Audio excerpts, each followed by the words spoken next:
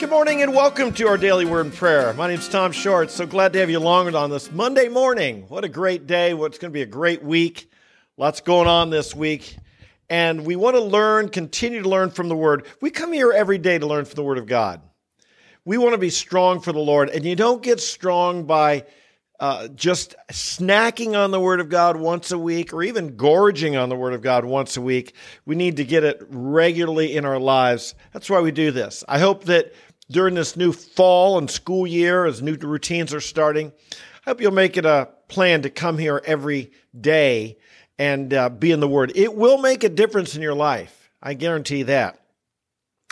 We're in 2 Corinthians right now, and there's this very interesting, somewhat strange passage that Paul brings up here. And he's, in this context, what's happening is Paul is comparing himself with false apostles who have come into the Corinthian church, and they're teaching false doctrines. And he's concerned about it, and he's comparing himself, and he's not only comparing what he teaches, but he's comparing his life against those false apostles. This is important. When we discern what's good, right, and true, you don't only judge the message, you also judge the messenger. Now, this is often taught against, this idea is taught against in our modern education. It's called an ad hominem argument that no, don't evaluate the messenger, only evaluate the message. But we all do it. We all know that if someone like is a creep or a jerk or something, or if they've got a vastly different worldview than us, we're suspicious of what they say because we consider the source. But in considering the source, what it means is we're suspicious, but we ultimately do attack the argument as well. But beware, he's saying. He said in chapter 11 that Satan himself disguises himself as an angel of light. It's not surprising if his ministers, these false apostles, false teachers, would also disguise themselves as good people, gospel workers, as those who would be Bible teachers. Beware of this. Beware of those who come looking good, but they're not teaching the word. Anyway, on to today's message. Paul's comparing himself, and he's talking about some of the things he'll boast in and some of his successes and some of his evidences that he's truly an apostle. But he also goes on then to say that he had these incredible things that God used him. Jesus appeared to him at his salvation. God took him up into the heavens and showed him things that no man can repeat or talk about. And because of the surpassing greatness of these revelations, what happened? Paul tells us here in 2 Corinthians chapter 12, verse 7, he says this: because of the surpassing greatness of the revelations, for this reason, to keep me from exalting myself, there was given to me a thorn in the flesh, a messenger of Satan to torment me, to keep me from exalting myself. Now this is a really interesting verse. What is this? Who is this messenger of Satan? What was that like? Well, first of all, we don't really know what the messenger was. Some people believe it was a physical ailment. He talked about, to the Galatians, he talked about you'd pluck out your eyes to have given them to me if you were able, implying that maybe Paul had some kind of ailment with his eyes. Others tend to think, and I would lean this way, the immense persecutions that he had. I mean, people followed him from city to city, town to town. Wherever he went, the word spread, and it just seems like he was constantly being persecuted, constantly being opposed. And he wanted his message to go out clearly, and it was just wherever he was being opposed and beaten and so forth.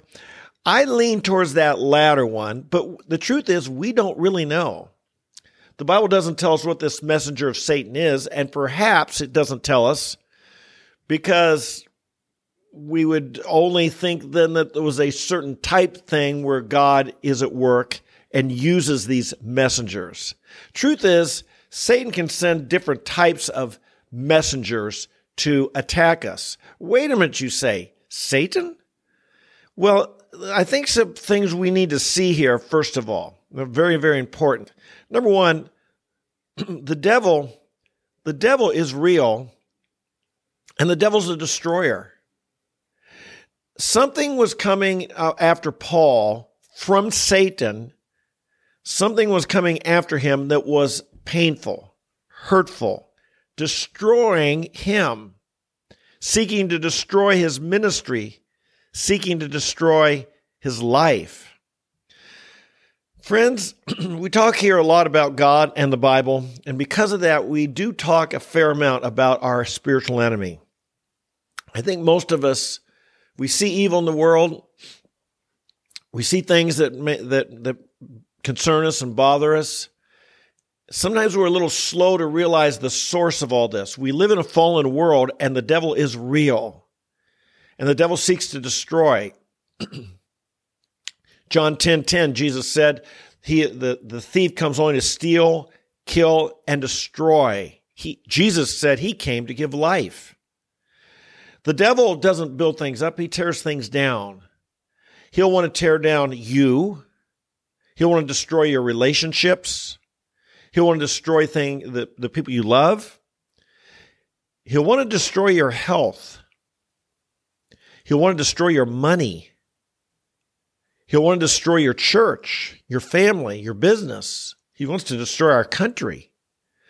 When you see destruction, it should bother us. It should concern us. It should tell us something's wrong, and it should tell us that there's an enemy who's gaining some ground here.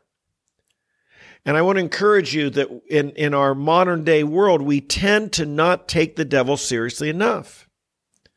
We tend to not realize that, our finances are in shambles. We tend to not realize, is the devil trying to destroy my money? Well, I think he does. Maybe our health is in shambles. We say, is the devil trying to destroy my health? Well, I think so. You're the temple of God. God gave you a body. Your body's to be holy, dedicated to God. He wants to destroy it. Your family, your church, your country, all these things. And we've got to realize, we've got to put the blame, we've got to aim our anger and our energy towards the real enemy. God does. God's doing battle. We've got to realize that even though our God is sovereign, the power of Satan is real. And he aims it at the people of God, the children of God.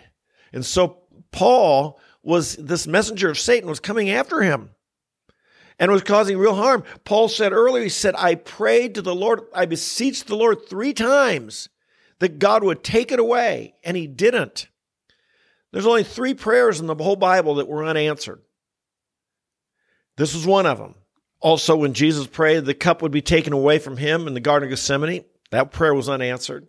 When David prayed, Lord, save my son who's sick and dying, that prayer. 3 of the most spiritual people in the scripture were the 3 people who had prayers who were unanswered. David, Jesus, Paul. And God had a higher purpose in each case. And so Paul didn't like this messenger. He was praying it would be gone, and it wasn't.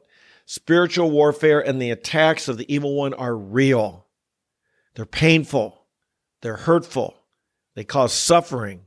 Be aware. But secondly, notice also that this messenger was sent that Paul would keep from exalting himself. I mean, he'd had these great revelations, and God was using him to plant churches, to write scripture, to do all these things. And Paul says that God sent this messenger was sent to keep him from exalting himself. Folks, pride opens the door to the destroyer. God did not want the ministry of Paul to be destroyed. And so God rather allowed the circumstances and this messenger to keep Paul humble so that Satan would not be able to destroy his ministry. Okay? Do you see what's going on here? The messenger from Satan kept Paul humble. It kept him dependent upon God. It kept him aware of his weakness. And he would trust in God and turn to God. If not for that messenger of Satan, Paul would have been susceptible to pride at all that God had done through him, and it could have destroyed his ministry. Friends, if you are going through certain trials and a messenger of Satan's coming after you, it may just be God is allowing an area of your life to be humble because God has a far bigger ministry plan for you. I've known several people who've done great things for God. I mean, really spectacular ministries. All of them, it seems like there's an area, either private or public, where the devil's coming after them, humbling them, keeping them humble so that their ministry is not destroyed. Should you become proud, even great ministries can be destroyed. Great people can be destroyed. This is why when things come, sometimes we don't understand them. Sometimes they're not fair. Sometimes they're false. A lot of the accusations against Paul were false. He was being accused of being a false apostle himself. False accusation. It wasn't true. And Lord, stop this stuff that's coming against me. Look at these people who are persecuting me. Look at these people. I don't deserve all this. And yet God was using Paul in such a great way that he allowed this messenger, this evil to come against Paul to keep him humble. And this is the test of pride, the test of false accusation, the test of an undeserved trial that can keep us humble because God is doing great things through us. And Paul said when that happens, he realized what was going on. He didn't just fight the people, he realized there's something deeper going on. And that leads pride. If you're proud here, if you respond in pride, it opens the door for the destroyer to destroy our lives, to destroy our ministries. We cannot allow pride to enter our lives. It gives the destroyer room to operate. But finally, we see God uses for good what Satan uses for evil. It doesn't happen. We don't see it overnight. But what Paul is saying is because of what Satan was doing, God didn't stop it. He prayed, God, take it away. God didn't stop it. He said, no, I'm going to give you more grace. I'm going to use you to overcome those temptations. You're going to win, Paul, but winning requires there to be a fight. Your fight's not going to be easy. Your battle's not an easy one. There is a spiritual battle going on. Paul, I'm using you in spectacular ways. The enemy's coming against you. You will prevail. You will win. I will give you grace to overcome, but the battle will be real, and the persecution against you is intense. And because I have great plans for you, great grace will be given, but great opposition will come. We've got to understand the ways of God. We've got to understand how God works. If you see someone going through some intense trials and they're a godly person, God is using them, don't get on the enemy's side and throw out accusations at that person. Realize, wow, God is preparing them for something greater. There's greater grace coming. Be a channel of the grace to that person. Realize they're under spiritual attack, and you can be a channel and source of God's grace and mercy to that person. These are important things, folks. The battle is real. Don't become proud. Fight the fight of faith. Keep humble before God, and when difficulty comes your way, stand strong in the grace of the Lord. Amen? Father in heaven, we thank you today for your great victory over sin, over evil, over the devil. We realize that he's still on the loose. He's still in this world. He's still tempting us. He's still seeking to destroy us. And he goes after everything precious, everything of value. And we thank you, Lord, that ultimately he cannot touch our soul. Ultimately, Lord, we are your children. Our names are written in the book of life. But as we fight hard, Lord, if we ever face losses, or it seems like he's got the victories, help us, Lord, to call upon you for greater grace and to realize that you have greater victories in store. You may allow us to lose what looks like a small battle, what seems like a big battle, because you want to win the war, and you will win the war with us. Oh God, give us faith. Might we never lose faith. Help us walk humbly before you. And help us, Lord, to engage in the spiritual battle, to overcome the evil one, Thank you that in Christ, grace is sufficient to overcome the evil one. And I pray, Lord, we be engaged in that. Wherever it is today, in our own families, our own temptations. Lord, some of us are fighting health battles. Some of us are fighting battles with our money, our finance. Some of us are fighting battles with our church and our congregation or someone in our church. We're all fighting for our country. We're all fighting for your kingdom. Lord, there's so much evil in our world today. Help us to engage strongly in prayer. Help us to persevere in humility. Help us to walk in your grace. We pray these things wherever the front lines of battle is for us today. Might we engage it fully by the grace of God. In Jesus' name we pray. Amen, amen, and amen. Okay, folks, those are our marching orders today. I know you guys are warriors for Christ. Wherever the battle takes you, you see, sometimes we see the big thing out there and we say, we want to win there. But remember, sometimes a little battle that we face, sometimes a little temptation, a little victory we have, trusting God for His grace, sometimes that can be a bigger victory than we realize. It can lead into something really significant. So wherever God has you today, fight the fight of faith. So glad you're with me. If you're new today, welcome. I hope you join us every single day. As I said earlier, we need to get in the Word of God every day if you want to be strong and mighty for God, and that's what we want. You are here every day. I know you're growing. I know God is blessing you. I'm blessed by you as well. I always enjoy reading the chat or the comments in the description below if you're watching later in the day. So make sure and like the video, leave a comment, and share with your friends. God bless you. I love you, and we'll look forward to seeing you tomorrow. Bye-bye.